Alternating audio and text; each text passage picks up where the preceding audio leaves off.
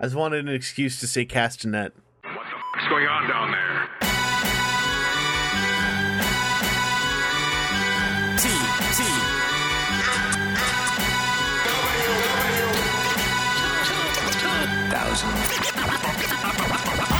February 13, 2017, WTF and TFW, episode 446, not teen.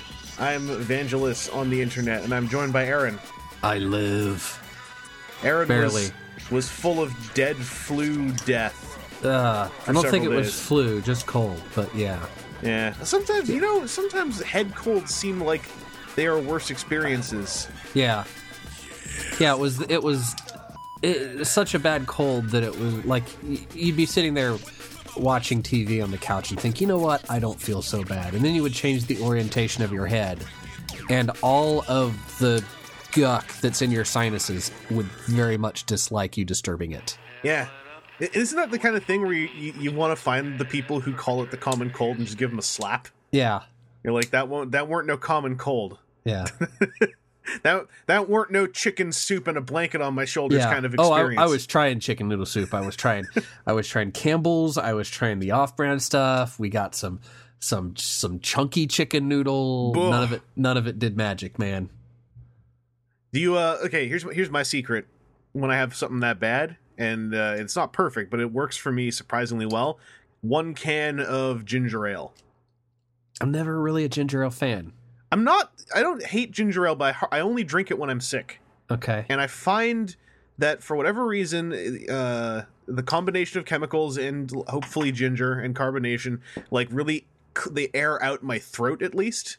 They don't clear it, but something about it like makes my throat open a little bit. And just makes me feel a little bit better. Okay.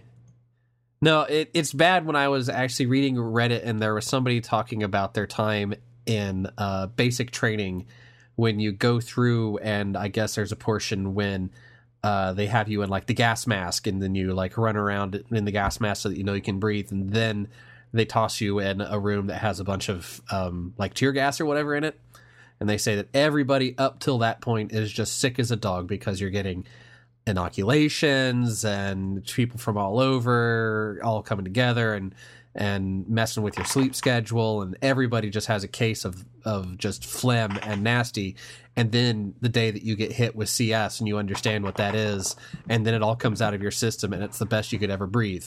Mm-hmm. And I was sitting there just slightly hoping to get tear gassed because, man, if it works for the Army, maybe it'll work for me. That's how deep and desperate I was getting. Well, speaking of tear gas, hi TJ, how's it going? Speaking of tear gas, hoping that the link just happens naturally somehow. No, that doesn't sound like the death flu. That's what I got during December. That was so pleasant. Just a good time, a nice predictable death flu. Oh yeah. Yeah, that was the one where I was literally so sick I passed out just trying to make it back from the bathroom. Yeah, so do you think... Okay, so that's where I always wonder with passing out from that kind of sickness, because I've gotten very woozy. I've had fever dreams from fever once, or twice. Once when I was 4, once when I was 23. Is that more so, do you think, the temperature in your head or the pressure in your head that makes you pass out? Neither. It is the fact that I could not physically stand up anymore. There was just nothing left in my body. All the stuff came out. Yeah, you emptied the tank. I mean, that's probably technically dehydration, I guess. I think we're on different terms here. Oh. No, that's he's talking just completely out of energy. The body's like, nope. Oh, yeah. No, I meant like the physical vacating of fluids and solids. No. Maybe I'm thinking more stomach flu. I've had a stomach flu. That's been... you know what? Get a comfortable toilet seat. You'll be really happy one day. It'll make everything worth it. What are we talking about? Transformers. Transformers don't get sick, do they? There have been Transformer sicknesses. Yeah. Because Cosmic Rust count. Scraplets. Yeah, Cosmic Rust, Scraplets. Man. Hate Plague. Yeah, Hate Plague is the fever. Like, you turn bright red is how feverish you are. Feverous, Feverous. Add it to the dictionary. That's what Cybertronians call it. Yeah, they catch the feverous fever. We were going into this episode going like, I guess we're gonna do new picture picks, and then was it the Transformers Instagram account that saved us today? Yeah, and then pulled it away. Yeah, that's the part I just caught. They took it down, and I'm like, why? Like, surely you gotta understand how pointless that is, but maybe they do, and maybe that's why they put it up briefly. I don't know. It was kind of like a little preview teaser for Toy Fair, but the packaging CAD model for Trypticon, Generations Trypticon, went up. Just one shot, but it's a full shot of his Dino mode. It's the CAD model because the greebles are so sharp and beautifully lit, to the point of actually becoming a conversation some fans have been having. They're not gonna. I mean, I'm not gonna say they're not. I really doubt they're gonna look that pronounced on the physical toy, because he's gonna be real plastic. He's not gonna catch artificial light. He's gonna catch real light. You know, there's gonna be a dulling depending on the gray. I wouldn't worry too much about the greeble if that's worrying you. If you love the greeble, get some silver paint or something, because you're gonna need to touch that up. But this guy is thanks to I think Seth Sunthay on the boards posted a comparison photo using a shot from an event last year of Trypticon's leg next to Six Shot and some Titan Masters. He has a little collage of what Trypticon might look like next to Six Shot, some Titan Masters, and Fortress Maximus. He's probably going to be around 19 or 20 inches tall. Definitely much thicker than the Fort Max Metroplex skeleton. He's got little spindly arms. He seems to still have a purple race car on his chest. He's still got a laser coming out of his nose. He looks as G1 turned into a new toy as most anything in Titan's Return right now. And you know, you can see a lot of improvements as well. There's obviously an ankle tilt. The thing I'm curious about is the ratchet click range on the outward hip motion, because you can tell from that solo leg they had on display months ago that it looks like the leg can move out from its mounting point. But if it's anything like Metroplex and Fort Max, that might not do much that's very helpful, because if it moves out in like 30-degree clicks, then it's like whatever. But I think this guy looks really cool, especially if he's a big, thick, 20-inch tall dinosaur. That's kind of up my alley. Aaron, how do you feel about our first look at Trypticon in full? I think it looks... I mean, it is very much G1 Trypticon. I don't think I've seen many people rightfully upset about it. Of course, there are people that are... The Greebles bit... Man, I can understand. I'm hoping that a bunch of the stuff that's showing up as stickers here are actually tampos. I'm going to actually say don't get too attached to that notion. I know. Get ready for some crappy foil stickers. Fort Max and Metroplex both came with giant sticker sheets. I know. And I applied the Fort Max stickers. Yeah. They suck. Yeah. Yeah. I'm going to film them someday and then get the repro label set. I hope that there's more interactivity or just activity in him than in Fort Max. Like if he it's an odd thing, because Metroplex and Fort Max are kind of the same thing, and then Fort Max lost so much just in a couple of different ways that was kind of sad. I hope that Trypticon has more interactive feature stuff along the lines of Metro. Even if it's just, I mean, it kind of looks like on the side of his foot he has a spot for a headmaster to stand where it has the pegs. You know, if it has that sort of thing and a couple of like control stations for them to do stuff, that would be what something like this base mode style thing needs to have. I think that with the base mode focus Titan's Return has had, I'm really anticipating a lot more like fun gimmickry in that mode. Like, yeah, you know, since he's being built from the ground up to kind of go with this play pattern, and also like even Fort Max, as far as like having a robot mode, he kind of took a few lessons from Metroplex, and I'm hoping that they can take some more lessons going in on Trypticon. Like just having a working slight ankle tilt already does a lot for a toy that big. And I'm not expecting like superposability here, but as long as the legs can do at least like two majorly different poses that work and the toy won't fall down, like that's mostly what I want. TJ, how about you? How are you feeling about this this first look at the trips? It's weird because something in the back of my brain is getting a very strange hit of nostalgia, and not from the fact that it's Trypticon. Because I remember as a kid going over to a friend's house, and I used to play with his Transformers all the time, and then one day I actually noticed one on his nightstand that I thought was Trypticon. Looking back now, it was probably one of the old Zoids. Oh, because it looked like a big robot T-Rex, but Zoids are like that's probably was it Godulus. Yeah, that's probably what it was. Yeah, like something in my memories just remember this hyper detailed big T-Rex toy at a friend's house where I played with Transformers. So something in my head for years thought it was Trypticon. You know, it was years later when I got one of my own. They were like, oh no, he's not nearly as detailed as that. Yeah. And so now, I was just gonna say, Trypticon also wasn't super big, right? Like he's not small. He's healthy. Yeah, he's maybe a little under a foot. Yeah, maybe around a foot tall. I'm not saying he's tiny. It's just that like Trypticon and Metroplex are two toys who greatly benefit from being done as modern like Titan figures as far as actually having stature. Well, yeah. But no, it's very strange because it's almost like the Trypticon that my brain tricked me into thinking I saw is real now. Yeah, he's here.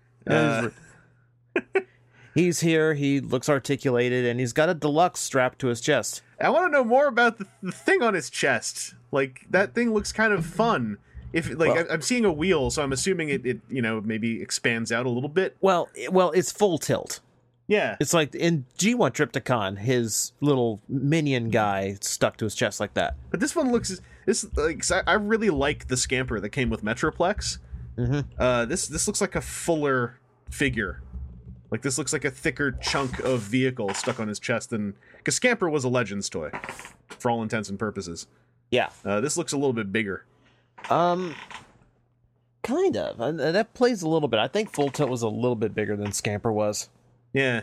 Do you guys think that if that is a fully transformable Full Tilt, do you think he's got a headmaster to tie him into the gimmick? Because I get the feeling Trypticon himself is not doing any headmaster games. I would hope so. Like I don't see any obvious like. I think if Trypticon was going to be a headmaster, we'd see more obvious hinges on like around his face. And there's certainly a lot of detail on his face, but it doesn't look like it transforms into anything. You can swap heads with Fort Max. Sure. Big robot T-Rex head. Put a little man head on top of this thing and just make it look really, really terrible. I didn't think that much about Full Tilt. Now I'm getting more excited because, I'm not to say I'm not excited about Trypticon, but a lot about him is sort of a known quantity in that, his two modes are probably going to look like what you expect, and the main thing is how posable is the T-Rex, how many gimmicks does the base have. Full Tilt feels like an extra little bonus package literally strapped to his chest that could be a lot of fun. Especially when you think about Trypticon, just a big plastic T-Rex is not going to give you the same level of articulation or posability as, say, a standard action figure. Yeah. That's why I said before, all I want is for him to be able to look like he's in two very different poses. Yeah. And then, one of those poses will be left foot forward or right foot forward. Yeah, that was always my concern with them doing Trypticon at such a size. Is he has to get some extra play value from somewhere at that cost. Yeah. Mm-hmm. Also, it's real cute that he has the walking gimmick purple forks on the insides of his feet because they're now part of his identity. Yeah. Uh-huh. I like that they're there, but you can see that they don't intersect like they did on the old toy. I almost wonder if they're going to be something you can fold away, like a sort of design Easter egg. Like you could, they're for base mode, but you can leave them out in this mode if you really want. Yeah, I'm looking forward to Toy Fair. I think next weekend is when we're going to have all the news ready to go. And Trypticon's probably the biggest news to look forward to out of that, as far as a big toy, big character, lots of unknowns. But we're gonna find out who the new Prime is. So I don't care about that so much as I do care about what does that mean in the long run. What makes that not a Hall of Fame nomination is what I want to know. Because I've been kind of with the camp of people who are thinking that it's not really going to inform the toy line stuff all that much. Because like I think you guys, like TJ, you've been saying, and I agree with, you know, those characters they're showing, a majority of them are probably characters who have toys coming up. So it's not like we're voting for who gets a toy next this time. Yeah, I'm looking forward to this Trypticon. I don't know, any other thoughts on him you guys want to drop? I really like his little forehead hatch. That's one of my favorite Trypticon things. That and his silly jetpack. Covering the nose laser. Yeah. Mm-hmm. Or just that really, like, the backpack of two buildings. Yeah. I'm kind of wondering what's going on with his core.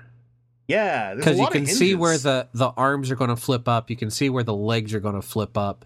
You'd assume that at some point in there that's going to be relatively level for base mode stuff. Yeah. But it looks like there could be a whole lot going on with his core, and I hope that it's just not hollow. I mean, I'm expecting that the core will be more hollow than on, like, you know, a dedicated... Like, I think it's going to be hollow to a degree, but I suspect that there's going to be a lot of stacked panel type stuff going on. Okay. Not like thin panels. I guess stacked panel is the wrong way to put it, but I think there's probably a lot of, like, stuff from the city mode all just kind of moves into there. Mm-hmm. And then you know, comes out afterwards.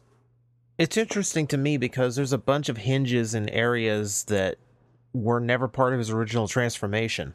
That's what I want to know about. Like, does he have a third mode? Or, like, there was a fun rumor I saw kicking around Twitter, or not even rumor, it's like idea, like, what if he has a robot mode? Like, that would be kind of neat. That would be weird.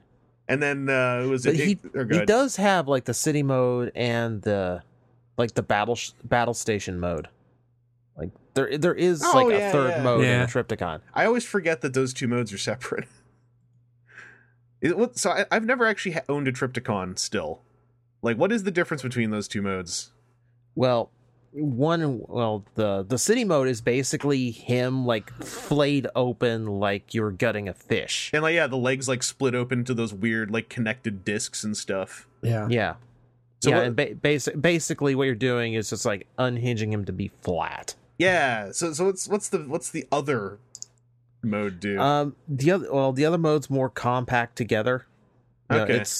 It's basically like a big... God, I almost want to say tank because it's got the big laser cannon on the top. I'm not sure how to really define it. It is one of those, like... It's a rolling thing. So it's some vehicle, just not a discernible type. I wonder if maybe that's what some of the hinges are for, to give that thing maybe more identity, or maybe that's where some of the wheels might come out of. Well, I mean, we're only seeing one side of him, so obviously he might just be covered on... His whole backside might just be a huge wall of wheels. I don't know. And I feel like if they're going to try for more identity in any of these things, then they had the chance with Fort Max's flight mode. Yeah.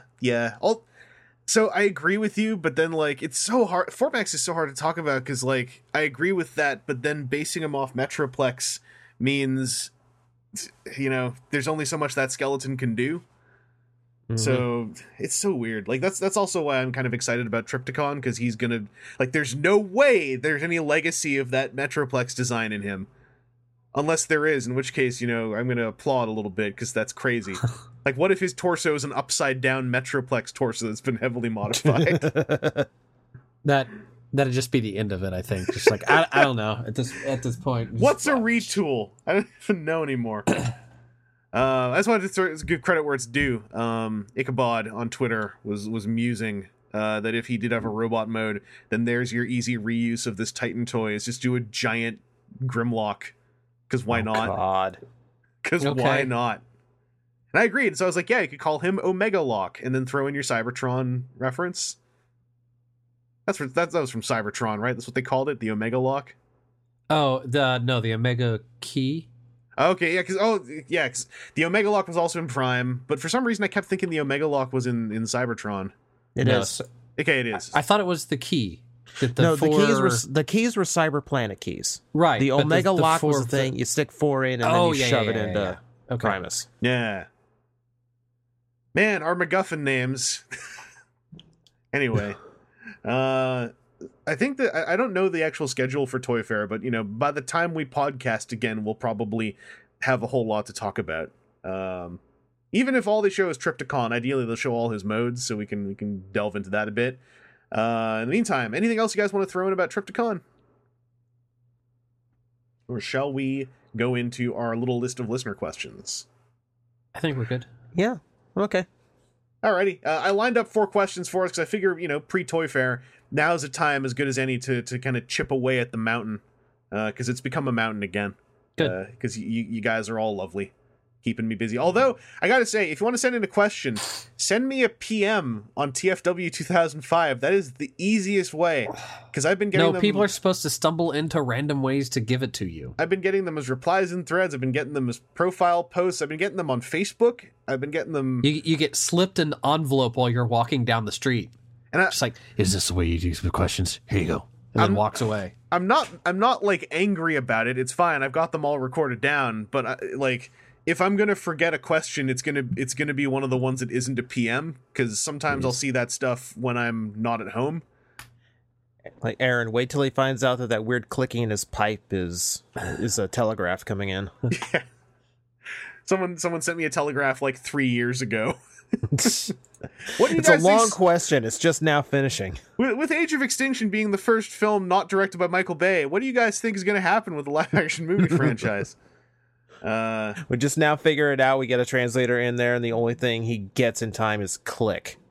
By the way, we did briefly have a discussion about what could have been New Picture Picks, and the only thing that came up was that they're doing a gray slash. So let's throw it in there. That's very exciting. He's gonna come in a box. Anyway, our first listener question is from Guard Convoy, who says, "Hello, Guard Convoy here with a listener question for the Even team." And then he gives 2 questions. You guys always do this. Number 1, what is the one character that will make you buy a toy just because it's that character? Mine is Ricochet or Stepper, because he was my first G1 toy that I owned. So, is there anyone that's like a character completion thing? This can be a real quick answer, because I think we have our little things we do here, and they're like, TJ, is there a character whose toys you just buy? It's gonna be either. Well, I was gonna say Blitzwing, but I'm actually gonna go Trailbreaker, because Trailbreaker is the one where it's like, even if I'm not that into the toy, I'm still getting it because it's Trailbreaker. All right. And I mean, it usually with these kind of character collections, I find that they often will be someone who doesn't have a billion toys coming out as well. Like that helps. It'll like someone will be a collector of a character until, for instance, a live action movie franchise begins and that character is in it. Then there's a bajillion toys coming out named after the character. Yeah. Hey, Bumblebee collectors, 2018. Starscream collectors as well. I distinctly recall. Yeah, but Starscream doesn't have his own movie coming out. This is true. Well, I mean, I know 2 Bumblebee collectors, but I think that those 2 Bumblebee collectors have a certain modicum of class about how they conduct their Bumblebee business, or their BBB as we call it. Aaron, is there a character who you purchased just because it's him or her? I don't think so. Like, I do like Prowl. The more I think about it, that is a character that's kind of become mine-ish. But, like, if there's something out of a line that I'm still going to try and buy and pick up, frequently it'll be something like Prime, because that should be the thing that is, like, if you're going to make a toy for your line, odds are Optimus Prime is going to be a good example of that line. Like, if you want some of the shorthand of it. If that makes sense. Although what's weird is, like, I was thinking about this the other day. The Optimus Primes in Titan's Return are, like, very, to me anyway, and I know this is not totally going to be agreed with, but, like, I find both Optimus Primes are a little tertiary to the line, because, like, one of them is a heavy retool of a Combiner Wars leader. The other one is more Octane-y than Optimus-y. Yeah. So it's weird. It's like this is the year where he kind of there's 2 toys of him out in the line, so whatever. But he also I found he kind of stepped back a little bit this year. That said, I understand that Power Master Prime is Power Master Prime first and foremost for a lot of people. So I'm not going to tell you you're wrong. Just that I always see Ultra Magnus first when I look at him. As for me, I was going to say like Blitzwing is probably one of mine. And also Shockwave, which are 2 very predictable ones. But I just tend to really like toys of those characters, and I've enjoyed Blitzwings in general. Even third-party Blitzwings, I picked up Gevalt because he just looked like video game Blitzwing from Devastation, and he's a big, chunky, solid toy. I quite like him. I guess Wreck-Gar would be another one for me because he was my first Transformer, and I've tried to keep up with the Wreck-Gars as they come out. There's only one Wreck-Gar I know I've skipped, and that was the DX9 one, because that was basically their Psykill with a different head, and I just didn't see the Wreck-Gar in him as much. But question number 2 from Guard Convoy is, what is the one repaint you wish Hasbro would do? Mine is Beast Wars Buzzsaw from Generations Waspinator, and I'm still super salty Hasbro never did it because I want a modern toy of my first Transformer. Thank you for all you guys do because the podcast keeps me sane at work. P.S. Aaron, helicopters are not real. You need to seek some professional help. Click. So, Aaron, number 1, are you salty? No. Helicopters keep a roof over my head and food on my table. They're as real as they need to be. I don't see why everybody has an issue with this. You see, I like this because you're not standing up for the crazy idea that helicopters are real. You're using the idea of the helicopter for what you need to use it for. You're not arguing crazy points. Also, Aaron, what's a repaint that you wish Hasbro would do? Oh, man, I don't know. Like off the drop like this, I'm sitting looking across stuff that I've gotten recently to see if there's anything that queues up, and there really isn't. Like no idea you thought was like an obvious one that kind of never happened? Not really. All right. I don't know. Lingering Cold, maybe. I'll call. Lingering Cold is the repaint you want? The one with the green spatter paint all over it? No, I mean, there are some interesting ideas that had come out of the club, but then that seems like it's tacked onto the club and then would frequently be beaten to death because it's the club. I wish that like Scourge showed up more often. The Nemesis Convoy Scourge showed up more often in things. Mm-hmm. But once that kind of got attached to the club, it kind of soured, I think we're back to an era of Scourges because like we have a toy that's ready to be repainted into one in that Titans Return like Voyager Optimus. Right. And the way the Unite Warriors comic ended seemed to just leave the door wide open for a Nemesis repaint of that toy to show up sometime later on in whatever comic they do for their Legends stuff. Right. But TJ, what about you? Is there a repaint that of a modern toy or any toy that you just wish happened that never did? There are 2 that came to mind. This kind of took me back to my days of like taking all the instruction sheets and just playing around, basically playing colored book with all the PDFs Hasbro would post. Mm-hmm. The main one that comes to mind is Cybertron Starscream, the Voyager class one, done up in Skywarp color. So I love the look of that toy, and I would have paid any price if that had actually made it into Skywarp. Did they do a Thundercracker of that one? No. Okay. No, they did the standard Starscream from Cybertron. They did the weird Toys R Us one that was kind of in Thrust colors. Oh yeah, the like brownie red one. Yeah, which is a really cool look too. Oh, you know what I'm thinking of? The Legends one. Oh, the Legends one. Oh, that went around. That's their version of the mold that did have Skywarp colors, and it looks great. Yeah, that's what I was thinking of, because when you said that, I was like, I could have sworn I've seen that. But yeah, it was the Legends one got repainted as like everybody. Mm-hmm. Yeah, that even went as like Universe Ramjet. Yeah. Like every Starscream. I think I have the Thundercracker paint app version of that one somewhere. No, the other one that came to mind because I remember doing it one day and going, "Wow, that actually looks really, really cool." Is I wanted to see, and it makes no sense unless there was, like Aaron said, a Scourge or a Nemesis Prime more often. Mm-hmm.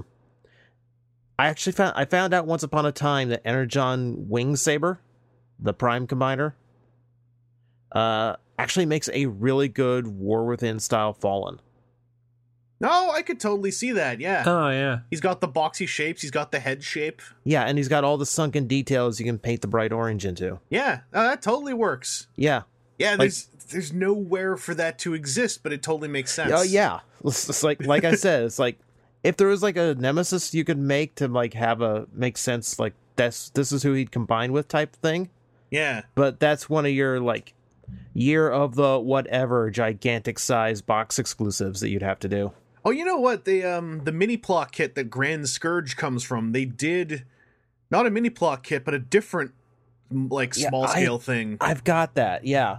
Oh, yeah, it's a junky little, it's just a junky ass little model. Yeah, and it came with a little pellet shooter. Yeah, they did a Wingsaber thing to go with him, in like it was like a toxic puke green and purple. Did they make or something. a wing? Did they? Not to go with that kit, but there was an even smaller, I think, toy that was painted like Grand Scourge that they had a Wingsaber that came with him, like Wingsaber parts at least. It's on the wiki somewhere. I looked at it last year when I was reading up on Grand Scourge. But it was a very dinky toy, and I don't think that the Wingsaber even had a name. He was just parts. But yeah. Someone who's listening who has this stuff like ready at hand, I'm sure can like just drop it in the thread immediately. But as for me, my big one is in 2013, this excellent deluxe, you could say it was a TFW staff pick deluxe of the year called Orion Pax came out and went on to never be repainted outside of convention and club exclusives. There was a wall of great repaint ideas for this toy. Cup, Minimus Ambus, I think there was even a Thunderclash. I would have taken any of them. Any good repaint of that toy, I would have taken. Just as long as it wasn't an Optimus Prime or a Convoy, I would have. I was into any idea for this thing, and the club versions certainly look neat, but they're all based on like Optimuses and Convoys, and like to me that is the most boring place to take that mold because it started its life as an Orion Pax, and I'm like, the most obvious thing to do is to give it a face-plated head, so don't. But then that's what happened. And I always wish there were more clever non-Convoy Prime related repaints of that toy. And I think that time has come and gone now. So thanks for your questions, Guard Convoy. Our next set of questions, this is one question. This is a longly written question. That's English. Comes from Triceradon, who says, "Hello, esteemed members of the wonderful Transformers aficionados at TFW. I present a listener question. My apologies, it's a bit long-winded. So I'll summarize it a bit because I read through this.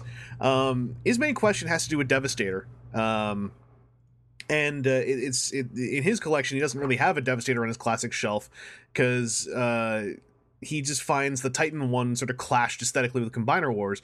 And he goes on to wonder if Devastator and the Constructicons, as a result, have suffered from not only being a non-Scramble City Combiner, but also having a unified color scheme, and none of them ever really being able to escape from one another as far as having an identity, whereas there are breakout members of other teams, like, your Swindles, as the most easy example, being a character people think of outside of the Combaticons. Not only with them, but as a standalone character, whereas the Constructicons are so uniform, it seems to make it nigh impossible. So he says, in short, do you think Devastator's fame as the archetypal original Combiner has inadvertently placed him in a state of creative inflexibility, resistant to reinvention or reinterpretation in a way that standalone characters or more Scramble City type Combiners aren't? And I should mention, he does bring up the movie Constructicons as the notable exception, even though the whole experience of them ended up kind of being a mess for the most part. They are certainly an exception to the rule. But personally, I think he is on the right track. I think Devastator is rather typecast as the original Combiner, and thus the one who always has to look the same. And I think it bled backwards in a way where when we had, the three Constructicon style Energon Combiner toys, the first thing that happened with them was to be repainted to look more like Devastator, and then they basically were the classics Constructicons for a while, and I think they got repainted like again even more Constructiconically. So like I think that, you know, whereas one might say that's an example of breaking from the mold, I'm like, no, I think that was the reverse happening, where Devastator like reached backwards from his legacy and like, I'm gonna make you look more like me until they make a me. Or even the movie Devastator, the Legends gift set comes out and then comes out again in green and purple, because you got to do that because that's Devastator. I mean, I like the Devastator color scheme, so I don't think any of these are bad things, but I do find myself agreeing with this notion. But Aaron, what do you think about this whole idea? I can kind of see that, since that is the touch point. It has to be Devastator. I mean, that's frequently a thing that we see in other discussions about toys, that's not my insert thing here. I think we've gotten other spins on construction combiners, but definitely not on like Devastator. And how many of them eventually at least get repainted to look like him, right? Right, and then it gets like repainted to be close. So, and I mean, with the Titans Return, that was pretty much G1 Devastator in modern, with a modern take, but with compromises because modern toy design and lines and the things. So, yeah, and then the Unite Warriors one like eradicated most of those compromises, right? Which was pretty cool. As a Devastator fan, it was really cool for me to see. But like even the Power Core Combiner set got redone when it was Buildmaster in the Japanese version of Power Core Combiners. Yeah, they, you know, hey, let's make him look even more like Devastator. It's like, all right, like there are only ever green and purple construction vehicles, right? And I think it's a thing that like they could do construction vehicles again. I mean, you know, Build King, yeah. You know, all construction vehicles, and that was neat. But man, if that was to come out again in the US, you know that there'd have to be some Devastator-y version, because that's the way that it has to be. Was there not a purple and green repaint of Build King? There absolutely was. Was there a purple and yellow? Okay. Yeah, it was like the last thing that the original Universe toy line did. Man, okay. I knew it. Yeah, it's like it just whenever happens, Devastator's shadow reaches across time and goes like, "Hey, you're doing great. You're the wrong colors." Yeah. There was that weird Voyager wave where like the third one in the pack was like Repugnance and Hellscream in the same box. Oh, I can't even remember. It was way back. It was a weird line. Then you also had like the Micromasters that came out. Yeah, and that immediately was done. Well, they even, I think they went out of their way to make all of those more referential, because it was like, hey, here's Superion, here's Devastator. Superion, they call it Superion, but they didn't change them a bit from the Japanese release. Oh, I did not know that. I never really looked into it that much. Because the Devastator one was definitely repainted, right? No, it's like they didn't even bother painting the fire truck blue. Nope, same. It's just red. Yeah. Huh. But the construction ones, because I have that set, they did those guys in green and purple, right? Mm-hmm. Yeah, pretty much anything. Like if it's a construction vehicle and combines, it got to green and purple. And I totally think that the nature of the toy that Devastator is very much behind that. Because I think the way that the reason the Scramble City designs all get to have a bit more play is because, like, for a lot of them, with notable exceptions like Swindle, it's kind of like you have the torso robot who's somewhat iconic, but then you have the four limbs who often, you know, if you're a casual fan, it's very easy to mix up all their names on some of those teams. Like, you know, the aerial bots. If you're not really big into the aerial bots, they're four planes. Right. You know, Fireflight's the red one, and from that point onwards, it's like, I don't know. So I think that totally contributes to there being like just less flexibility with doing a Devastator. And it certainly doesn't help that the biggest deviation of an official Devastator was the movie one, which is mired in a lot of the weakest stuff about the movies, both in toy and film. Like he is a part of a movie where he should have been a climax, but then the whole movie starts to ignore him and then he gets shot by a railgun from great distance. His toys, the Constructicons looked like they were going to combine, but then they didn't. But then the Legends ones did, and then the big Devastator just had vehicle modes, and it was all somewhat disappointing. So Devastator totally has... Yeah. There's two ways to look at it, though. I mean, we do know that is, like, the identity of Devastator is what's kept him from having more toys than he has gotten. Like Hasbro has said in the past, well, we can't do that because we could only do, like, one per wave, and it'd take us a year to get all 6 out. Mm-hmm. Like, okay, I can understand that. I can see that. Fine. And the only time I think I've ever seen any of them break out from the rest of the pack is animated. Yeah, because they didn't have all 6 right away. Right. Yeah. Yeah, they only used 2, and then they made up a third. Mm-hmm.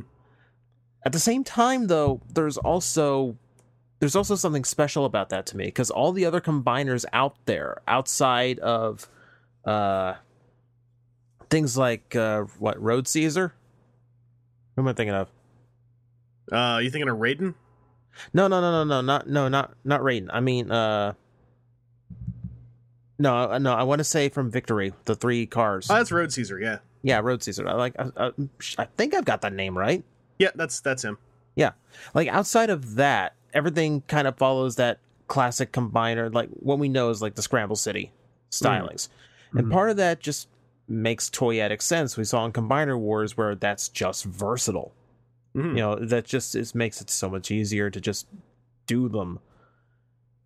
But there's something special about Devastator being the fact that they are all one, is that the identity is the team. You know? Because you don't always get that. Because even Dinobots, like, well, you get Grimlock all the time. Where are the others? Maybe once in a while you get a Swoop. Maybe on a very rare occasion you get a Slag. Oh, I mean a Sludge. Or I mean a Slug. Or whatever we're calling him that day. Yeah, like the Constructicons have this what's the word I'm looking for? They kind of just have a presence about them that when they show, when they're used in a toy line, when they're used in fiction and stuff, it's kind of like, oh, it's the Constructicons. They turn into Devastator. And like I said before when we started this question, like I don't actually mind that all that much. But I would never disagree that it completely seems to have limited the delivery of like, a Devastator elsewhere. Like I think it's even it's kind of like it's third-party toys that were able to have a 6-person Constructicon team that aesthetically broke away in many ways. Like, that original Hercules team took a few liberties, and the Generation Toy Gravity Builder team takes tons of liberties, and I really like, and it makes me excited about them more than I thought I could be excited about a Devastator in the current era. But that's also like, boutique niche toys that are coming out, one every month or 3 for around $100 each. And, in a main line, it's like, yeah, he's got to be a gift set or bust right now. It's an interesting thing to think about. I also was thinking about how the Raiden Trainbot combiner is kind of Devastator's counterpart in a great many ways. And if he ever had come out in America, I always wonder if things might have turned out differently as far as like who the first combiner was, or like would Devastator be the top of the heap, or would it always be like, remember Devastator and Raiden? The big rivalry between those two teams of combiner robots who came together the same way? I don't know. I always wonder if things would have been different if those train bots came out over here. I think that was it for the question. Anything else you guys want to throw in about that? Or no. Shall we continue on to Matt White 924's question? This is a shorter one. He says, "Hey, Evangelist and the podcast crew, hope this is the right place to send a question." It is. I don't actually remember where you sent it, but I'm assuming you PM'd it to me. I was comparing Super Jinrai and Ultra Magnus and realized they only share 3 or 4 parts. Wheels, trailer hitch, part of the inner shoulder. Even parts that on first glance look the same are different when you look closer. So it made me think, at what point does a retool simply become a new mold? With the amount of retooling and parts reuse across molds going on in Titan's Return, does the old view of retools even still apply? I'd love to hear your thoughts. Anyway, thanks for the podcast. It gives my Zune something to do. Click. I just want to give props for being one of the Zune user. That always makes me happy. And I think we've had this conversation in past during Combiner Wars. So now that we're kind of in the post game of that and we've got stuff like Super Jinrai, I thought it'd be interesting to go into again. Like, do you guys think at this point, like when you say that's a retool, like do you feel like there should be another term for things that take it to the point of being a near reshell, or do we have to append a whole lot when we say something's a retool now?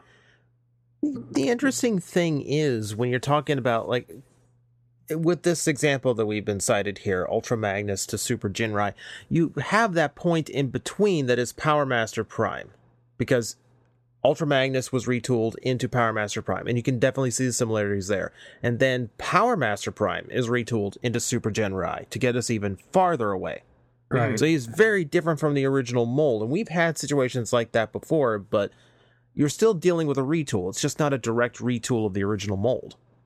But it's such a sequential retool, and there's so few parts now. It's like when someone says Super Jinrai is a retool of Ultra Magnus, it's like, you're correct, but there's so little remaining. Like, what's another good example? Like, I don't know, Scourge and Highbrow, where they are retools of each other, but there's so little remaining of each other in those toys. Like I don't even know, man. Like they are retools. But it's because I've always been a big fan of something to that level. It's less a retool and more just like a shared skeleton. Yeah, to me, and that's why I like the like reskinning. Yeah, that I mean really does call to the fact that, man, it's the bones are the same, but it's not like it's a step beyond just like, oh, we changed the outline of the hood to make it more hot roddy, or we changed the side panels to wings to turn blur into a flying thing. Yeah, because it's like there's one thing where it's a retool, new heads and new alt mode parts, but then it's like, what about when like the arms have just been removed and replaced with completely different arms? Right.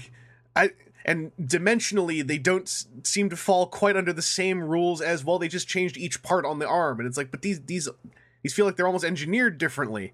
Right, and that's what I've really been digging of the last couple of generations of toys, where they've been, pre-planning much further down the line of like, okay, we can make something that has a base skeleton that then we can do these other 3 or 4 things to in order to really extend it, other than just like, I don't know, let's paint him yellow and call him Hotshot.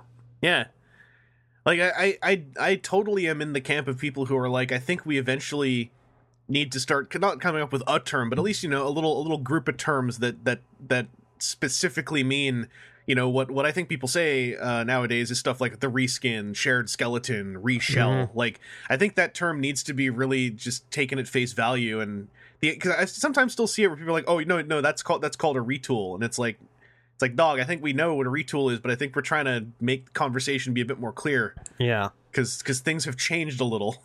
Because there are still old style retools as well, right? Right. So. Mm-hmm.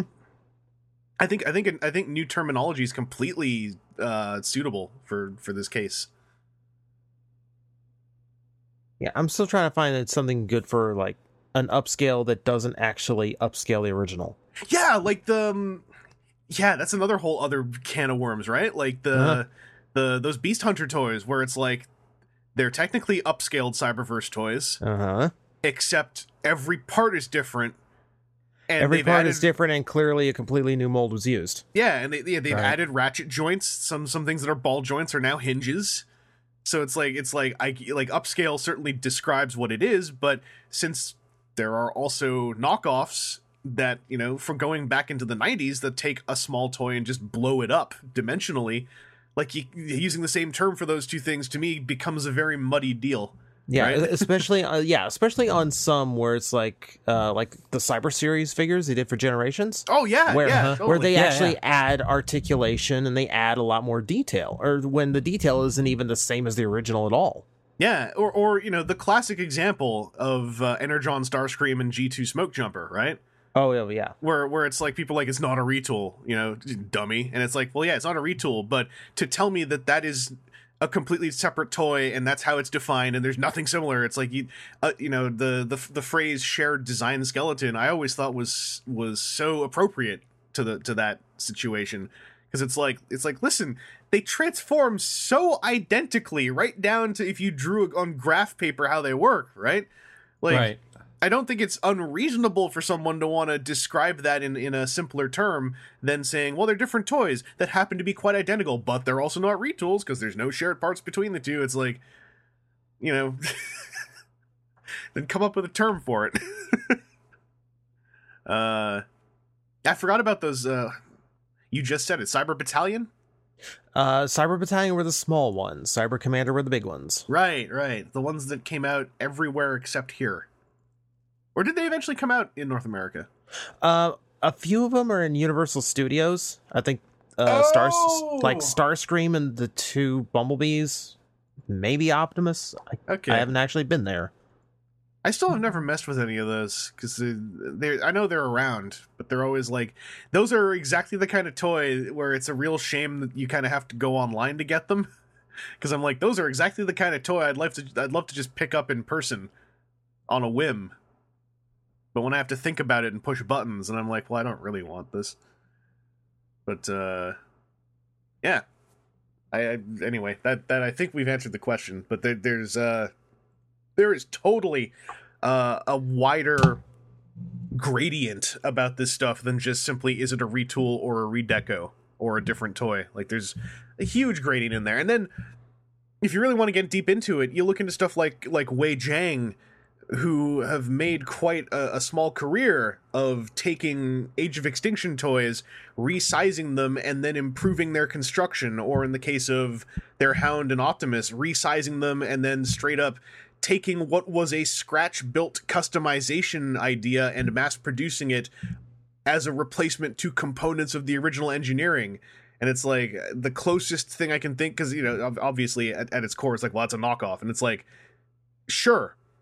But the nature of all the engineering in this thing, to say this is the same as an upscaled Legion toy done in neon plastic, like that's ridiculous. It's like, no, these are in the realm of both being similar. They are extremely different. And that's where I wish we had more and better varied language to how the copies of official stuff happens, because there is the perpetual $10 at the dollar store, copies of G1 combiners that are soapy plastic or disintegrate in your hand, versus where somebody like puts real effort into making a thing and making a toy that, like, if you didn't know otherwise, this would be a real Transformer. So I don't know. And it's such a gradient, because you've got those soapy knockoffs, you've got the kooky neon upscaled or downsized ones. Right. You've got your classic third-party toy that is, for the most part, a completely original piece of engineering using someone else's visual IP. You've got, like, the Wei Jiang Evasion Prime, which is... it's Evasion Prime upscaled and modified and done with different materials and manufactured to a very high level of production standard for something that in that world you might expect all the joints to be real janky. They aren't. The boxes are signed by the designer of the scratch built modifications that were mass produced on top of it.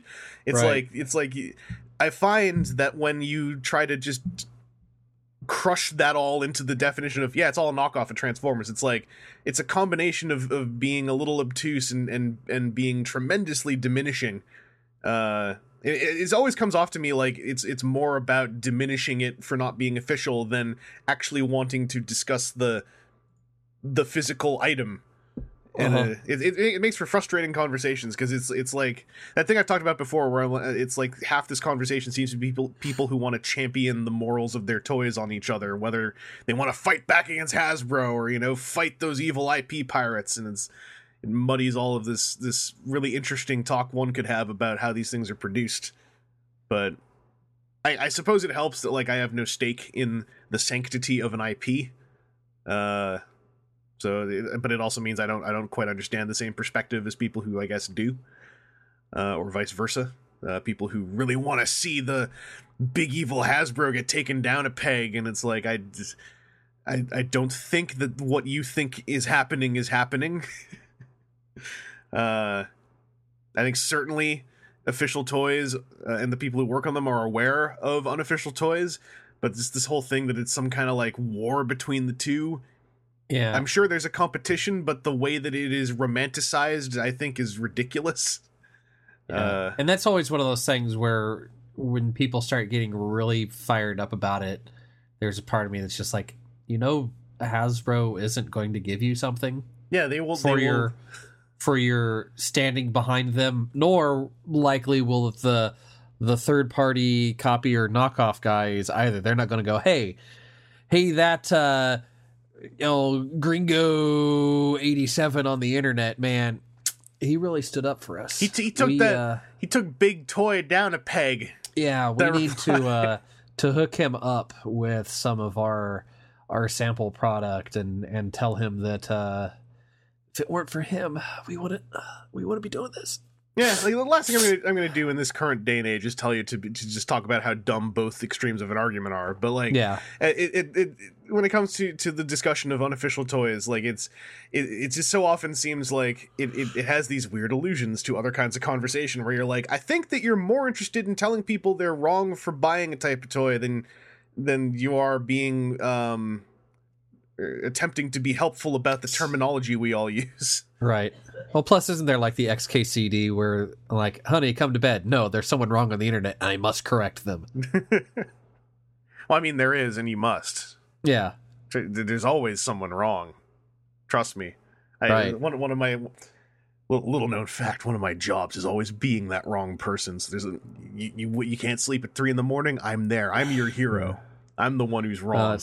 Again, for dumb stuff on the internet, there was a story about the guy from NASA who the Border Patrol wouldn't let him in until he surrendered his passwords to get at it. And there were a bunch of people that were saying that that's like a policy breach and information breach, and protected data could go out. And it's a thing that I've had to deal with before, is protected data. And I know that like if I were to travel out of the country for business, I would have to have be given a clean laptop with clean installs and no way to access that stuff unless I went through like a 2-factor auth thing and had the like token that I would leave in my desk.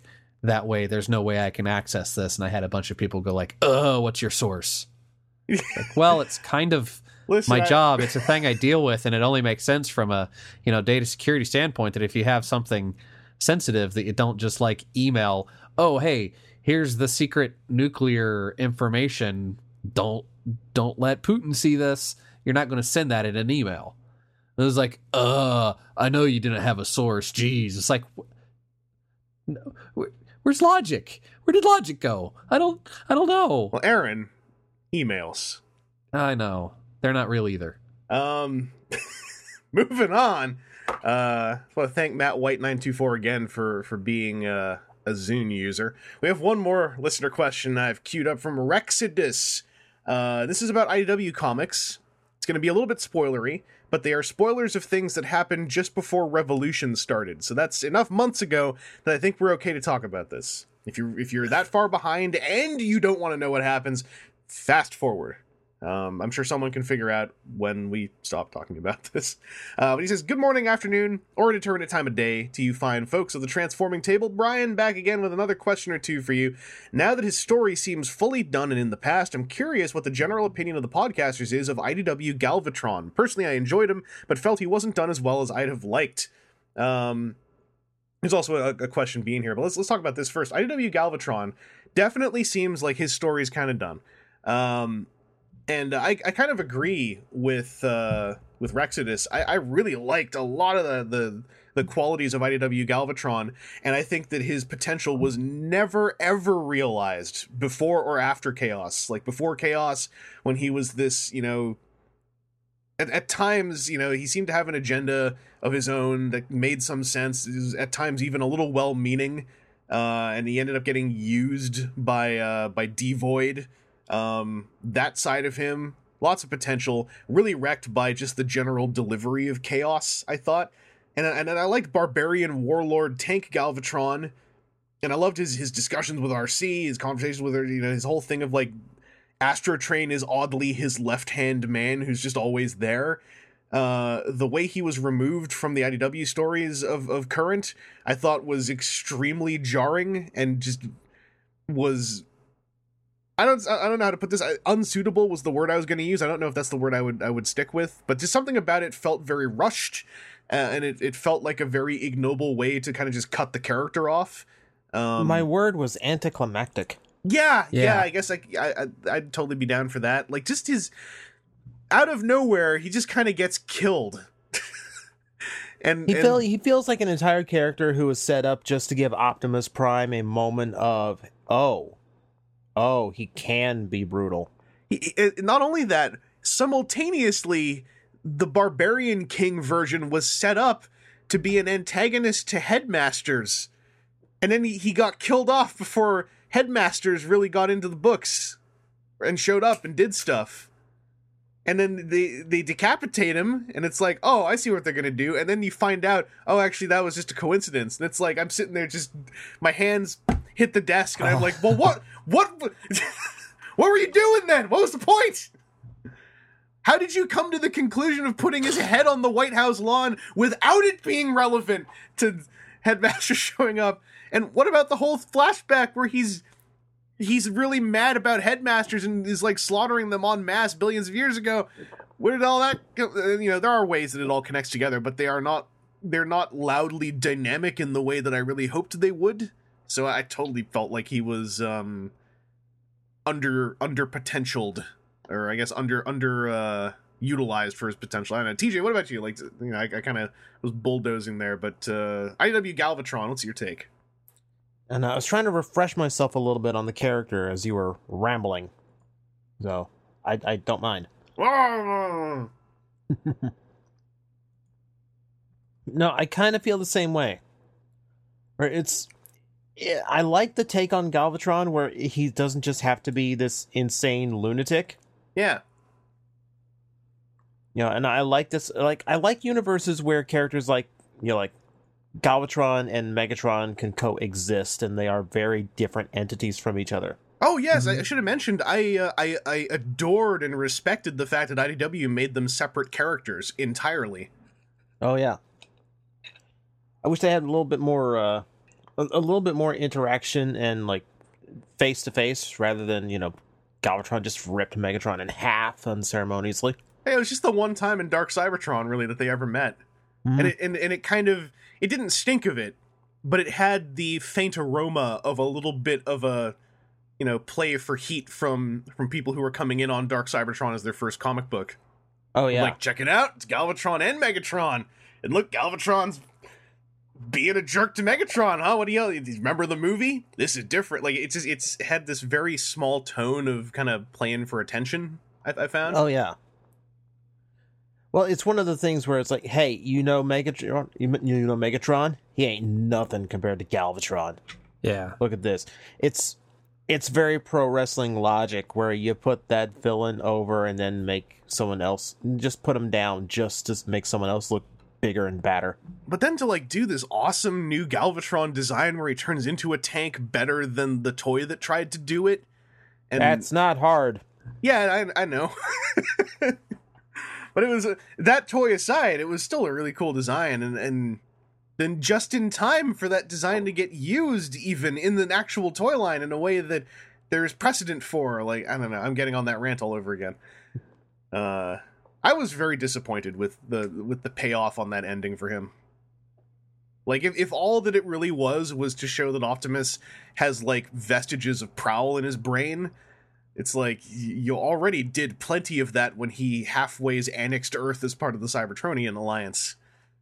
Decapitating Galvatron was... And then, I think they killed Astrotrain as well, but I'm not sure. Oh, yeah. Oh, yeah. Because Galvatron, straight up, hurled... Astrotrain was... No, they were going down. Astrotrain was disabled, couldn't fly. So Galvatron literally chucked him at RC to get RC off his back. Yeah, and RC sliced him in half. Yeah, and it was like one of those slice in halves where it's like with Transformers, there's a certain level of specificity you need to get into with dismemberment. Like, you gotta really make it clear whether that was fatal or not. Right. And it was him being in alt mode certainly didn't help make that any clearer. No. Made it far worse. I was like, what happened? I guess he's dead. Sure. Also kind of weird. He also has a toy coming up. This, not saying that, the toys have to tie into the comics. Absolutely not. It just was super weird, the coincidence that 2 upcoming Voyager Decepticons, I guess, got killed in the comics just in time to see their toys come out. And the poor thing that happened to Blitzwing. I mean, just in time for him to come up again. He's not dead though, right? Like, I never got the impression he was dead. He might be better off, but he's not dead. That's the important. I don't care if his life is living hell, as long as he's not dead. Then you have a perfect excuse for him to get all dissociative and get all animated and go like, no, that happened to German Blitzwing. I'm Arnold Blitzwing. My life is great. Oh, no, life's getting bad. No, I'm Kooky Blitzwing. I'm the third one. My life's always wonderful. I don't know. There's setup in there. Also, I want that to become a thing because people seem to get really angry when Blitzwings refer to the animated one's personality gimmick. And I think that's kind of funny. So bring it back as much as you can. Aaron, before we continue bulldozing, did you have any thoughts on IDW Galvatron? Were you keeping too close on his story when you're keeping up with the comics? I'm having to go back through and reread a bunch of his bio on the wiki, and I know I've read all these things and have vague recollections of them, but it's another character that I think has been bounced around to be what the story needed of him.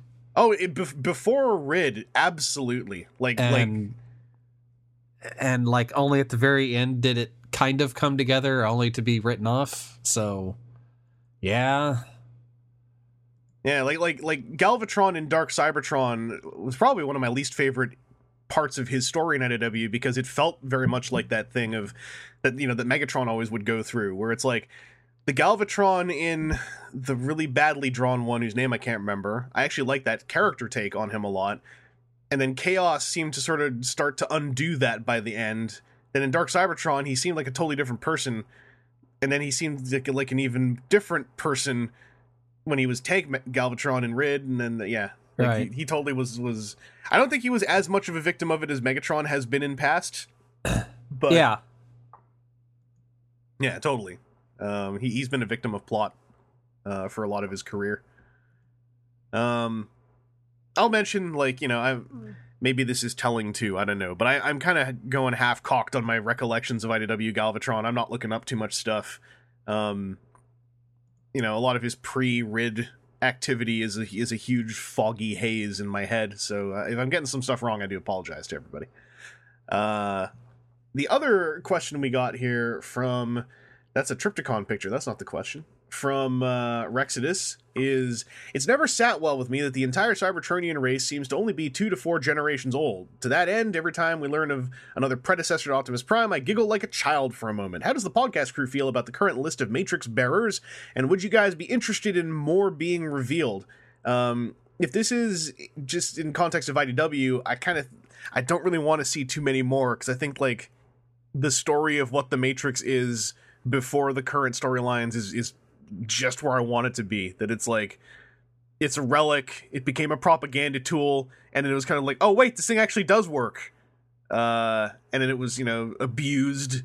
I don't really think there's too much room to stick in other people in there, but if it's written well, I certainly don't mind. The whole thing about the race only being 2 to 4 generations old, what do you guys think about that before I start? I feel like it's kind of the issue of all of the stories that we've gotten so far have been told by this generation's Transformers. Mm-hmm. So that's the story that they know, and that due to the Civil War, maybe there haven't really been a new generation of Transformers. Where it's like the whole, what was it? George Lucas said that all of the Star Wars movies are told by R2. And so it's a thing that, like, there's been stuff that's gone on in the universe beforehand, but we've never had the storyteller from that time frame. Yeah. And I think that there are a couple plot points in IDW that make it actually more interesting that there is this sort of fixed generation of characters that we always see, and you know, whatever came before them is kind of a haze, and there isn't that much that comes after them. Like the whole thing about memory creep, because they can be centuries old, right? Yeah. And so it's like when you're alive that long, your memory is going to start to get real funny when you start going several thousand years back, if not millions of years back. Right. You know, and eventually defragging those files so many times they just get corrupted and lost. Or you're going to hear someone else's account of it, and you're going to just say like, "Oh yeah, that's what happened." You know, because that's a lot of stuff to keep track of. Yeah, but you also you don't have the filing system in your brain that a Transformer does. No, totally. But I think it totally makes sense that, like, once you start hitting millennia, it's like, yeah, you know, even the most well developed, you know, evolutionary robotic file system in a mechanical race, it's like, what? No, there's totally going to be some weird stuff once you have that level of longevity. And then you add in the whole part about, you know, constructed cold characters, or, you know, mass produced soldiers who went on to become characters as they lived longer and longer. And it's like, is there something, you know, maybe messed up in their heads because they weren't naturally born, as opposed to, you know, characters who were?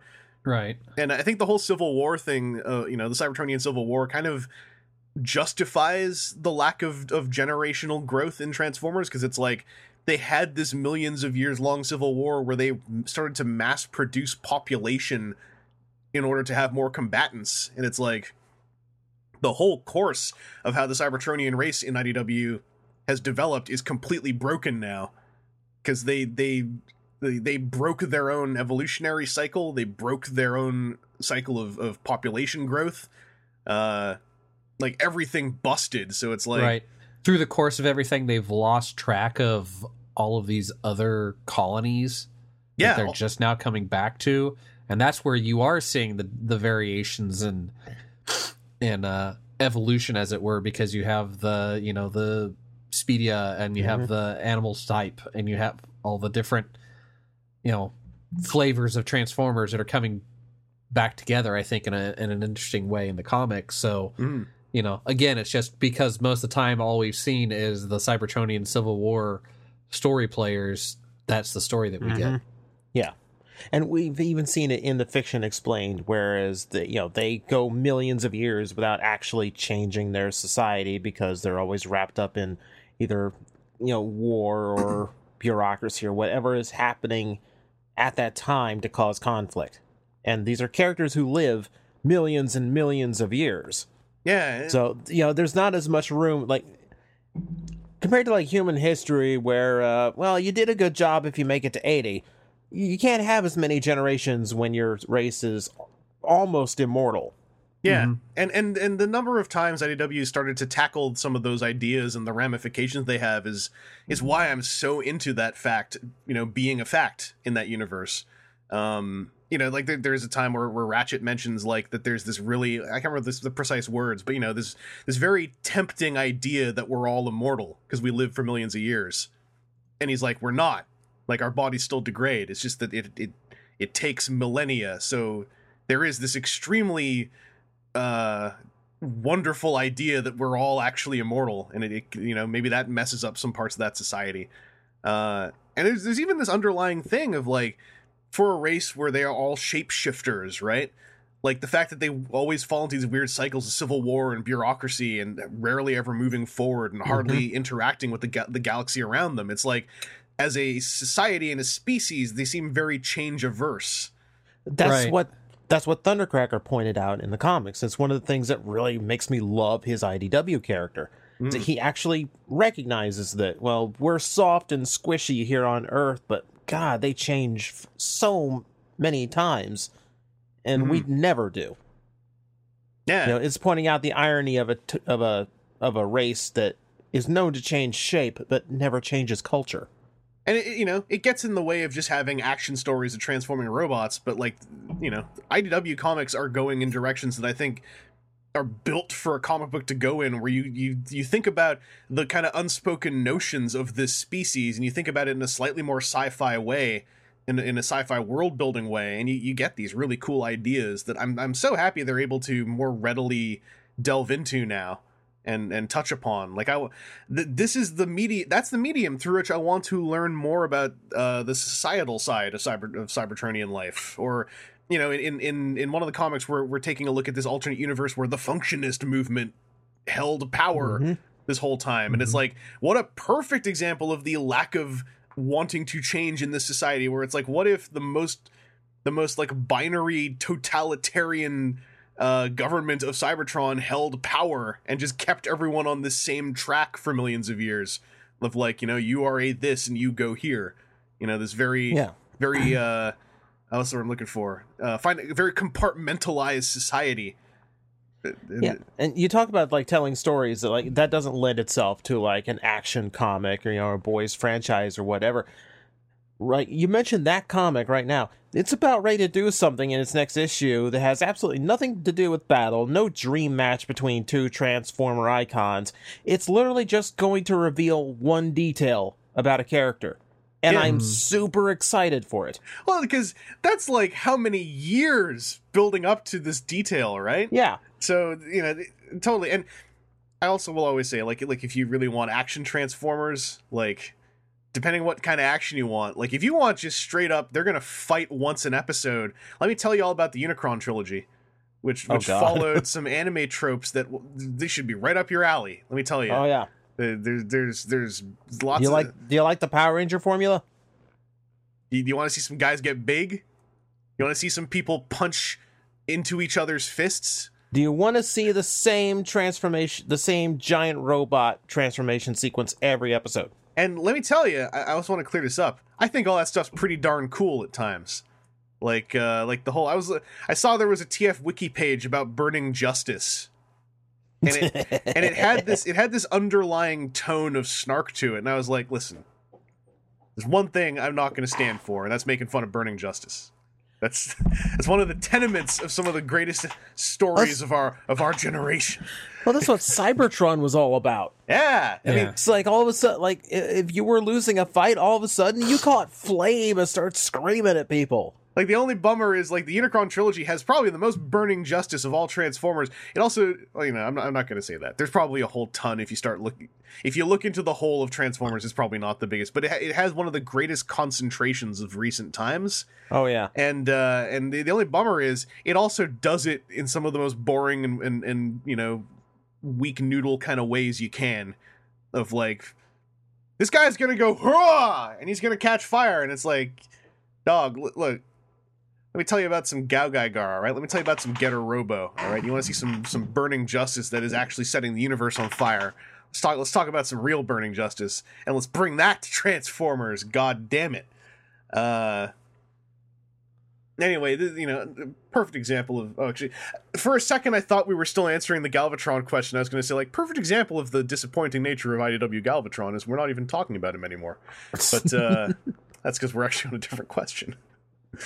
It's so forgettable we don't even realize we're done talking about him. Yep. There's one more question from Rexodus. He calls it a bonus question. He says, in my head, I've had the idea for a story set in a medieval Cybertron, an era before their race even invented blasters. So not the G1 Quintesson constructs from their race's birth. So they would turn into Leonardo da Vinci style vehicles. Weapons of war would be ballistas and catapults and trebuchets. Perhaps even a trebuchet. He didn't write that. I added that in. What does the table think of this concept? Insert customary and well-deserved compliments here, and perhaps some vague allusion to Energon characters that may or may not be ruined forever. John Nay. What's weird is I forgot he wrote about Energon characters, and we just spent a little bit of time talking Unicron trilogy. So what happened there? So what do you guys think about the idea of some Transformers turning into ballistas, catapults, and trebuchets? What about even trebuchets? Aaron? I think that having them run some sort of parallel to human development in the medieval time frame is a bit odd. It'd be hilarious, though. it definitely would be silly for like an old G1 episode, but remember Ancient Cybertronians? They turn into catapults. I would see them almost more not even being transforming. Oh, it's just like built into them, sort of? Just, well, no, I'm saying that they would all just be robots that would maybe have some sort of part of them that changes before all of them changing. Oh, okay. I was thinking, like, it'd be kind of cool if there was a robot where he just had, like, a catapult built through his torso, and then, like, you know, the bar that the launching arm hits is, like the back of his head. 2 other guys have to winch him up to get it going. No, yeah, but the winch is just his arms. They just take his arms and crank them around on the shoulder joint. I kind of want to see this now. I like this idea. TJ, what about you? What do you think about some old-timey weapon transformers? I'm laughing too much at the idea of Megatron transforming into a bow. Right? That'd be kind of cool. He'd be a crossbow, let's be fair. Like, he's not a savage. Speaking of burning justice, you know what's super cool? Robots armed with bow and arrows. All right? Great Goldran. Look him up. Look up his attack. Great archery. All right? Or golden archery. That's a... Mm-hmm. It was one of the two. Go look up some animated Rodimus. Yeah, it's in Transformers already. That dude had a bow. He was cool. You know what this concept makes me want? It makes me want Metroplex as a castle. Go. You know what? So this is related. There's this Lego line called Nexo-Knights, right? I knew it. And they've got the Fortrex, right? Their big techno castle on treads. The one thing that really disappointed me was that its base mode kind of BS's things in the way that, you know, a Lego playset does, where it's kind of just one side of a castle. Right. And I was kind of like, no, how cool would it be if the castle actually just transformed into a tank? Like, I don't know how you do it in Lego, obviously, but the concept, like, hit me in a certain way where I got all salty all of a sudden. And I was like, no, I'm not buying any Nexo-Knights now, because their Fortrex should have been Metroplex. But no, man, yeah, just a big stone castle turning into a robot. That'd be the best. So yeah, I think Rexodus, we are super into this idea. Any fan artists out there want to get concept and effing do it, dog? Anyway, that's our listener question section for this episode. Let's do some what we got this week. Aaron, you didn't get anything this week. Nope. Got a head cold. Well, you got a head cold, and that transformed into the aftermath of a head cold. Yeah, that I'm feeling now. So I feel good that as far as this afternoon goes, it's only been after about 10 hours of being up and moving around and doing stuff that I'm starting to feel it. So let's wrap this thing up so I can take a good old dose of NyQuil and pass out. Would you say the stuff coming out of your face and your throat is more like little Kremzeeks or more like little cosmic rusts? More Kremzeeky. Yeah. And it's been the fun thing of like dry in one half of my sinuses and dripping in the other half. Oh God, I hate that because you can't blow the other side. Right. It you blow one side and it's all like, okay, that felt productive, and then the other side is just a dry whistle. You're like, no, but it feels like it's got to be in there too. I don't know. And then you're like, the more you blow the wet side, the more the dry side just starts to tear apart inside. Yep. I feel like if anything comes out of that dry side, then it's just going to be blood. It's going to be cosmic rust is what it's going to be. Yeah. Keeping it on topic. I did not get any Transformers this week, but I did get a paint marker at Walmart that I've been looking for to paint purple the Shapeways helmets I got for Titans Return Galvatron. It's the paint marker everyone's been talking about getting. The purple, it's not a perfect match for the purple plastic on Galvatron, but it is just ever so slightly redder, so it's a little bit more raisin, but it's really close, and I think I'm cool with it. If I really want to mix up the right color, now I've at least got this solid base coat of raisin purple. But it's neat. Like, these helmets are a little bit big, but they look cool. But yeah, I was hoping to find Trigger Happy today, but I didn't. I was hoping to find Broadside or Voyager, Megatron, or Optimus today, but I didn't. Dufferin Mall was a wasteland today. I did see the Crash Combiners, and as much as I think, like, I really want to stand up for those toys, because they're very simple, but they look fun. They are, I almost want to say those are overpriced toys. Because when I saw them in the States, they were like $15-16, and they're like $20 Canadian here. And I understand there are two little figures crash combining, but for what they do, that just seems a touch high. For the I don't know. Does either of you guys ever actually pick up the crash combiners? I can't remember. I've had them in hand a couple times and have passed on them. I've picked them up, eyed them, and went, no. Like, they're expensive, right? Yeah, it seems just a little bit too salty. I think there's part of me that looks at like the Chinese magnet combiners that I got and goes, this is just like those, but like 10 times worse. And it's still nearly $20. Yeah, like I feel like I've been to the mountaintop, and this is asking me to climb a hill. I've been in a mountaintop.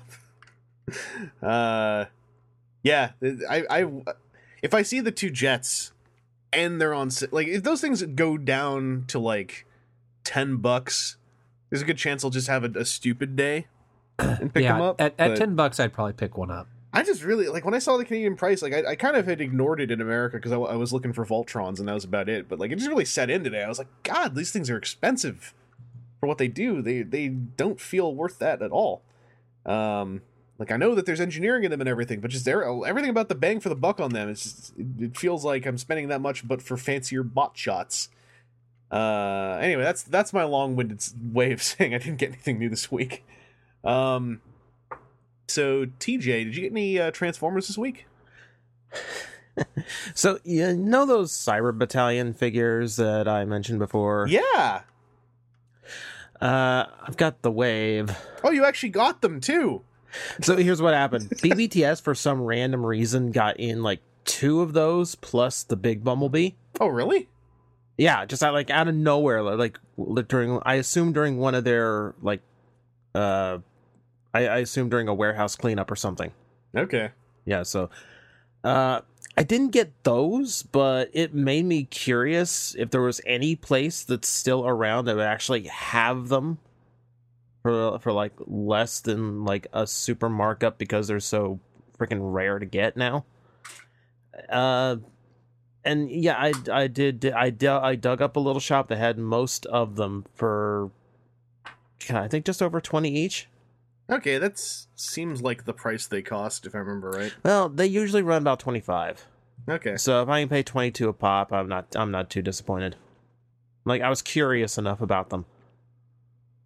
So, the interesting thing about them is, yes, they are, for the most part, they are upscaled Legends and Legion class toys, but they do so much of their own stuff in the sculpting department that they do merit their own toy, and of course, like, every bit of the budget went into making them big. Yeah. Like, right down to the boxes having no windows or plastic inserts. It's just cardboard. Also, they could just, so there's just as few processes to putting the packaging together as possible. That said, like, they have a hollow feel. They are very light toys, but they also feel like they are meant to be played with by a 6-year-old. Well, I remember seeing a lot of coverage saying, like, and I felt it seemed, just looking at pictures on par, that the Megatron is like about a half step away from just totally being a solid big Megatron toy. Oh yeah, like Megatron, I think is the standout just appearance wise because he is vaguely based on the Universe 2 Legends. Yeah, like the little tiny G2 style. But that tank transformation's so generic and used that I figure he gets away with it a lot more. And yeah, he's got some really good, like, for what he is, he's got better articulation than most of them. Mm. The weird one is the Grimlock. Because I don't know why they went with Age of Extinction colors on him. I think that line was developed and released around Age of Extinction. Oh yeah, well it was the 2015 release. Yeah. So yeah, it was around that time. Was like, no, it must be, the mandate is T-Rexes must be bronze. But all of his, like, all the others are so heavily G1, and like they lean so hard into G1, and then there's just him in movie colors, and his detailing, his sculpt and mold is just as G1 as the rest of them. That happened with the Creo Battle Changers. I want to say, the transforming Creo builds. Mm-hmm. The first wave of those was, Optimus, Bumblebee, Grimlock, Starscream, and Grimlock was, if I recall correctly, I think he was in Age of Extinction colors. despite having a very G1 theme to his, design. Yeah. Here's the other strange thing. He's not based on an existing toy. Like, out of all of them, even the big ones are based on Legion and Legends class Transformers. Even that big, dopey-looking Optimus is based on the little tiny RID Optimus Legion class. Yeah, well, one of my favorite little Legion toys in a long time. But the Grimlock is completely new. Just out of nowhere in this line, they decided to make a whole new Grimlock, and it works really, really well. And his articulation is really, really good. Better than Megatron's. Man. If he was in G1 colors, do you think he would just work well in a Neo Classics display? Honestly, he would. He would have that look to the point where I'm genuinely considering just buying another one just so I can try that out. But all of the construction on these things is done with pins. So I'm in need of a center punch to do that. Oh, yeah, you can't just pop them apart. Yeah. I was hoping it was all just ball joints and mushroom pegs. No, there's actual metal. But it's a strange sensation because, I'm very familiar with the engineering based on all the little ones that I've played with, but they do things a little bit differently. Like the Prime's is basically the Universe 2 Prime. Little tiny one, Super G1. But they fixed the proportions on him.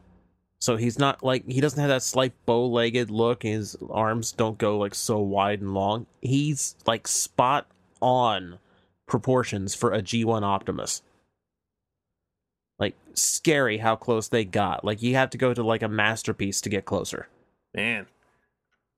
And there's things like the Starscream that's based on the Legends, the one that came with the little Waspinator. So if you like that transformation, here's a really big version of it. And then there's that stupid Bumblebee. Oh, he's Bumblebee. It's hard to defend. The Bumblebee is, I don't know why he still comes out pretty terrible. But they all make for these really interesting toys, and I feel like in their own way, all of them are talkable in some point. Because they are obviously meant for little kids, but I could so see it working as a novelty for collectors, or even for a casual fan who I just want an Optimus Prime, but I don't want to break the bank. Yeah. Well, here's this one that looks beautiful and it still transforms. Yeah, he looks like G1. He's big. I'm certain that's why these things are selling at the Universal Studios ride. Oh, it's the perfect audience. It's you come off the ride and you go man, I remember Transformers and I like it. Mm-hmm. Yeah, those are like I said before, those are toys. If I can just happen across one for a good price, I'd probably pick one up. Yeah. It's just the part where I have to order them online, where I'm just well, now that I'm thinking about it this much, there's all this other stuff I'd rather get first. Yeah, it's weird because they are the size of the Voyagers we're getting now. They are large Voyagers in size. And that's probably about the price range you're going to find them at if you get them online. Yeah. And it's strange because you do have to account for the fact that these were supposed to be $15 a pop. Well, there's this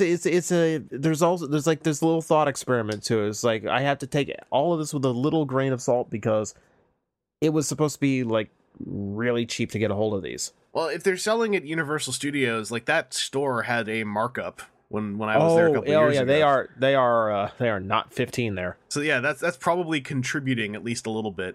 Well, when I cite 15, that's what Hasbro listed them on their website. Mm-hmm. For the brief time they thought of releasing these in the US. Universal, I want to say they're 25 or more.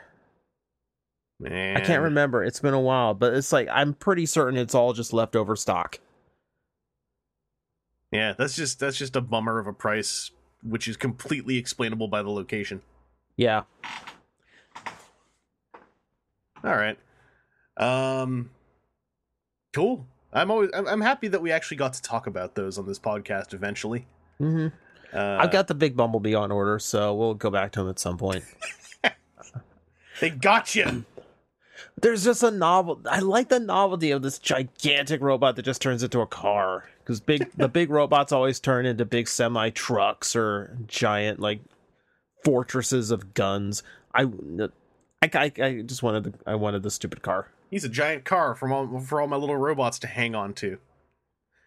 But cool. That about does it for our on topic what we got. So let's any off topic stuff that's really on your guys' mind. Aaron, aside from your illness, did you get anything off topic lately? Just getting excited for mid-March when backer thing for the BattleTech game is happening. They're starting a beta in like 4 weeks. I'm getting itchy for it because it's going to be the same week as what is it? Iron Fist drops, and then I think also Mass Effect Andromeda. That may be another week where I get a head cold. Wink. Mass Effect Andromeda, I keep forgetting it's that close. Yeah. It feels weird. I don't mind it. Switch is in like, 2 weeks? Oh, God, you're right. Yeah. I did not get a pre-order in, and I'm more than happy to let people attack that thing, break it apart, and determine, like, is this a thing I really need to get right now, or can I hold off for 3 months? I just heard it actually makes the noises I want it to make. So, someday. I'm annoyed. I've got it. I have a pre-order on it. I think I could have, and I had a moment's doubt, and I'm kind of happy I did. And I've got a road trip this weekend, so I'm like, God, the timing worked better. I could have really taken this out for a test ride. Literally, if it truly was a handheld. But just see how like practical it was. As like, I can take a console anywhere. I really want to know like what kind of games get developed for that thing that take advantage of the idea of carrying it around, or if that even happens. We're getting like a Street Fighter game where you can just here you take this controller, I take this controller, we just fight right here, right now. I mean that's going to be like year one stuff, but I'm wondering like by year 2.5, is the handheld thing going to still be a thing, or is that going to have just been quietly? Everyone will forget. Oh yeah, you can take that out of the dock thing. Yeah, not just to dust it. Okay, yeah. I feel like one of its potential futures is the one where it goes from being a handheld console to primarily just being a console that you happen to be able to carry around. Well, we'll see. We'll see by 2020. On my own end, off topic, I didn't get anything crazy. I'm just looking around to see if I forgot anything, but I don't think I did. Nope. Aside from my paint marker, I got a new monitor, so that was fun. It's big and bright, and I'm trying to calibrate it and realizing I don't know how to calibrate monitors. But that'll be useful for several things. I also got that new Humble Bundle that came out. Oh yeah, the one with everything in it. Yeah, because I was like, no, I like most of these causes, and I don't have most of these games, and I'm sure I'll want to play them someday. It's like that was like the new version of a Steam sale for me. Rather than seeing them on sale during a Steam sale and buying all these things I'm never going to buy or never going to play. I mean, just get the Humble Bundle. So it's like, well, since I have to, it's a lot of work to input all these Steam keys. I'll get back to this later. Years will pass. But someday I might turn on Subnautica. Who knows? But yeah, nothing really off topic on my end other than that. TJ, anything off topic on your end? No.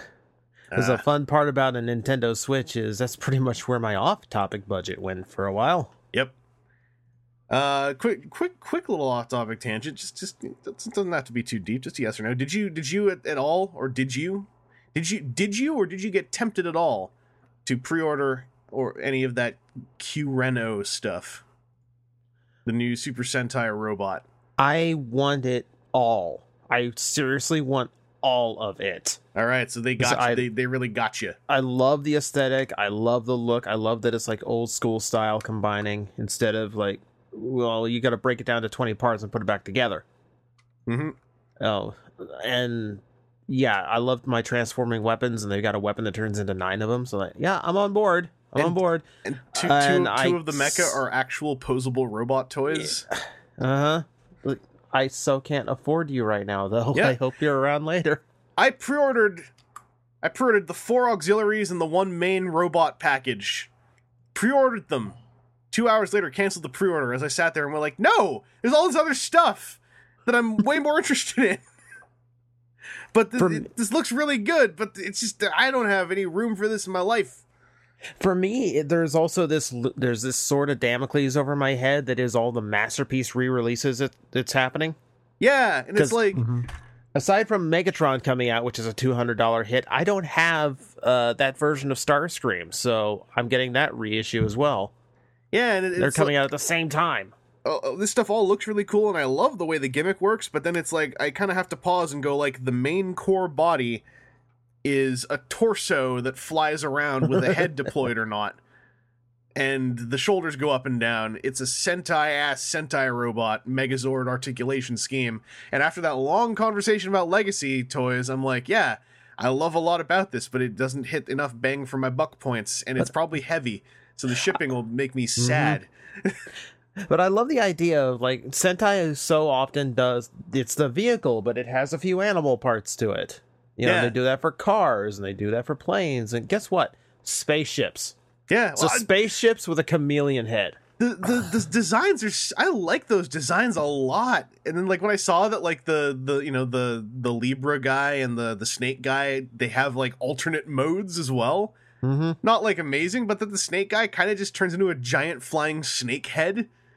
There's so much about that. Like, I'm kind of hoping that if some of the rumors I heard about this kind of being a last ditch attempt for Super Sentai to really get a hit going, you know, between the aesthetic, all the toys, the involvement from Bandai of America, I'm wondering if there's, like, just the smallest hint of a chance, if this show really takes off, if they might do something at least like a Super Sentai artisan version of some of those toys. Did you see the next one that's coming out? The giant dragon train thing? Yeah. That thing looks so Web Diver. I know. Yeah, and so, do you know what else I pre-ordered before I canceled it all? All the robots, right? And then they're like, oh, and here's the Q Thomas set, where these are the ones that are actual cockpits with little pilots that you can replace the other ones with. And I'm like, you all shut up. You just shut up right now and get out.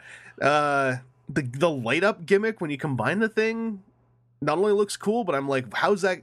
Because, you know, there's photos out there of, like, the 8 robot combiner for, like, you know, first major season event, and it's like, how is the light gimmick going to evolve with these toys? Because clearly it's a guy saying Q Reno and then a big kaboom, and I'm like, I wonder if, like, all the combined robot names are going to be based on, like, a bunch of prefix words that the new toy will say, and then it'll then activate the button on the old one, who will then go Q Reno, like, if they're going to time all that stuff. So I'm gonna at least, like, have a ton of fun watching all this come out. But yeah, I got so close. I was like, yeah, perfect. February restocks. This is excellent. And then I'm like, wait a second. Here are all the other things I was already thinking about doing in February. Anyway, I've got issues when I'm thinking of canceling the Switch just to buy a bunch of plastic robots. Yeah, on top of all the other plastic robots I'm buying. That Q Reno, I think, is a super cool. Everything design wise about that show. I haven't watched the first episode because that aired this weekend, but everything design wise about Q Ranger is really just rubbing me all the right way up the back of my neck. I dig it. Mini Plaw is coming out as well. I might, if I can. All the pre-orders, of course, sold out because it's Mini Plaw, but it made me nostalgic, Aaron, for our old days. Hey, if you get a box, I'll split it with you. If I could find a link that's not too expensive, I think I might Mini Plaw the Q Reno stuff, because the Mini Plaw photos of, like, Q Reno when that toy is also posable, that design looks good when it's posing. I like building the Mini Plaw stuff. It just was one of the many things that fell away, and then you quit buying whole cases of them to give me the good deal on the other half. Yeah, like I was gonna say, it didn't fall away so much as I stopped having an inexpensive option ready to go. Yeah. But that all aside, that is our episode for this week. Thank you for listening. Next episode, depending when we record it, might have some Toy Fair talk. I think I'll talk to Seth. We'll figure out what works the best for us, but we'll probably try to orient it so we can talk some Toy Fair next episode if possible. And then, of course, the next episode with you two guys going to be all up in that Toy Fair as well. So we're hitting it. It's Toy Fair time. Thank you, Aaron and TJ, for joining me here. Thank you all for listening. This has been WTF at TFW, and I'm putting Shapeways hats on my Galvatrons. What's your Monday night like? Right?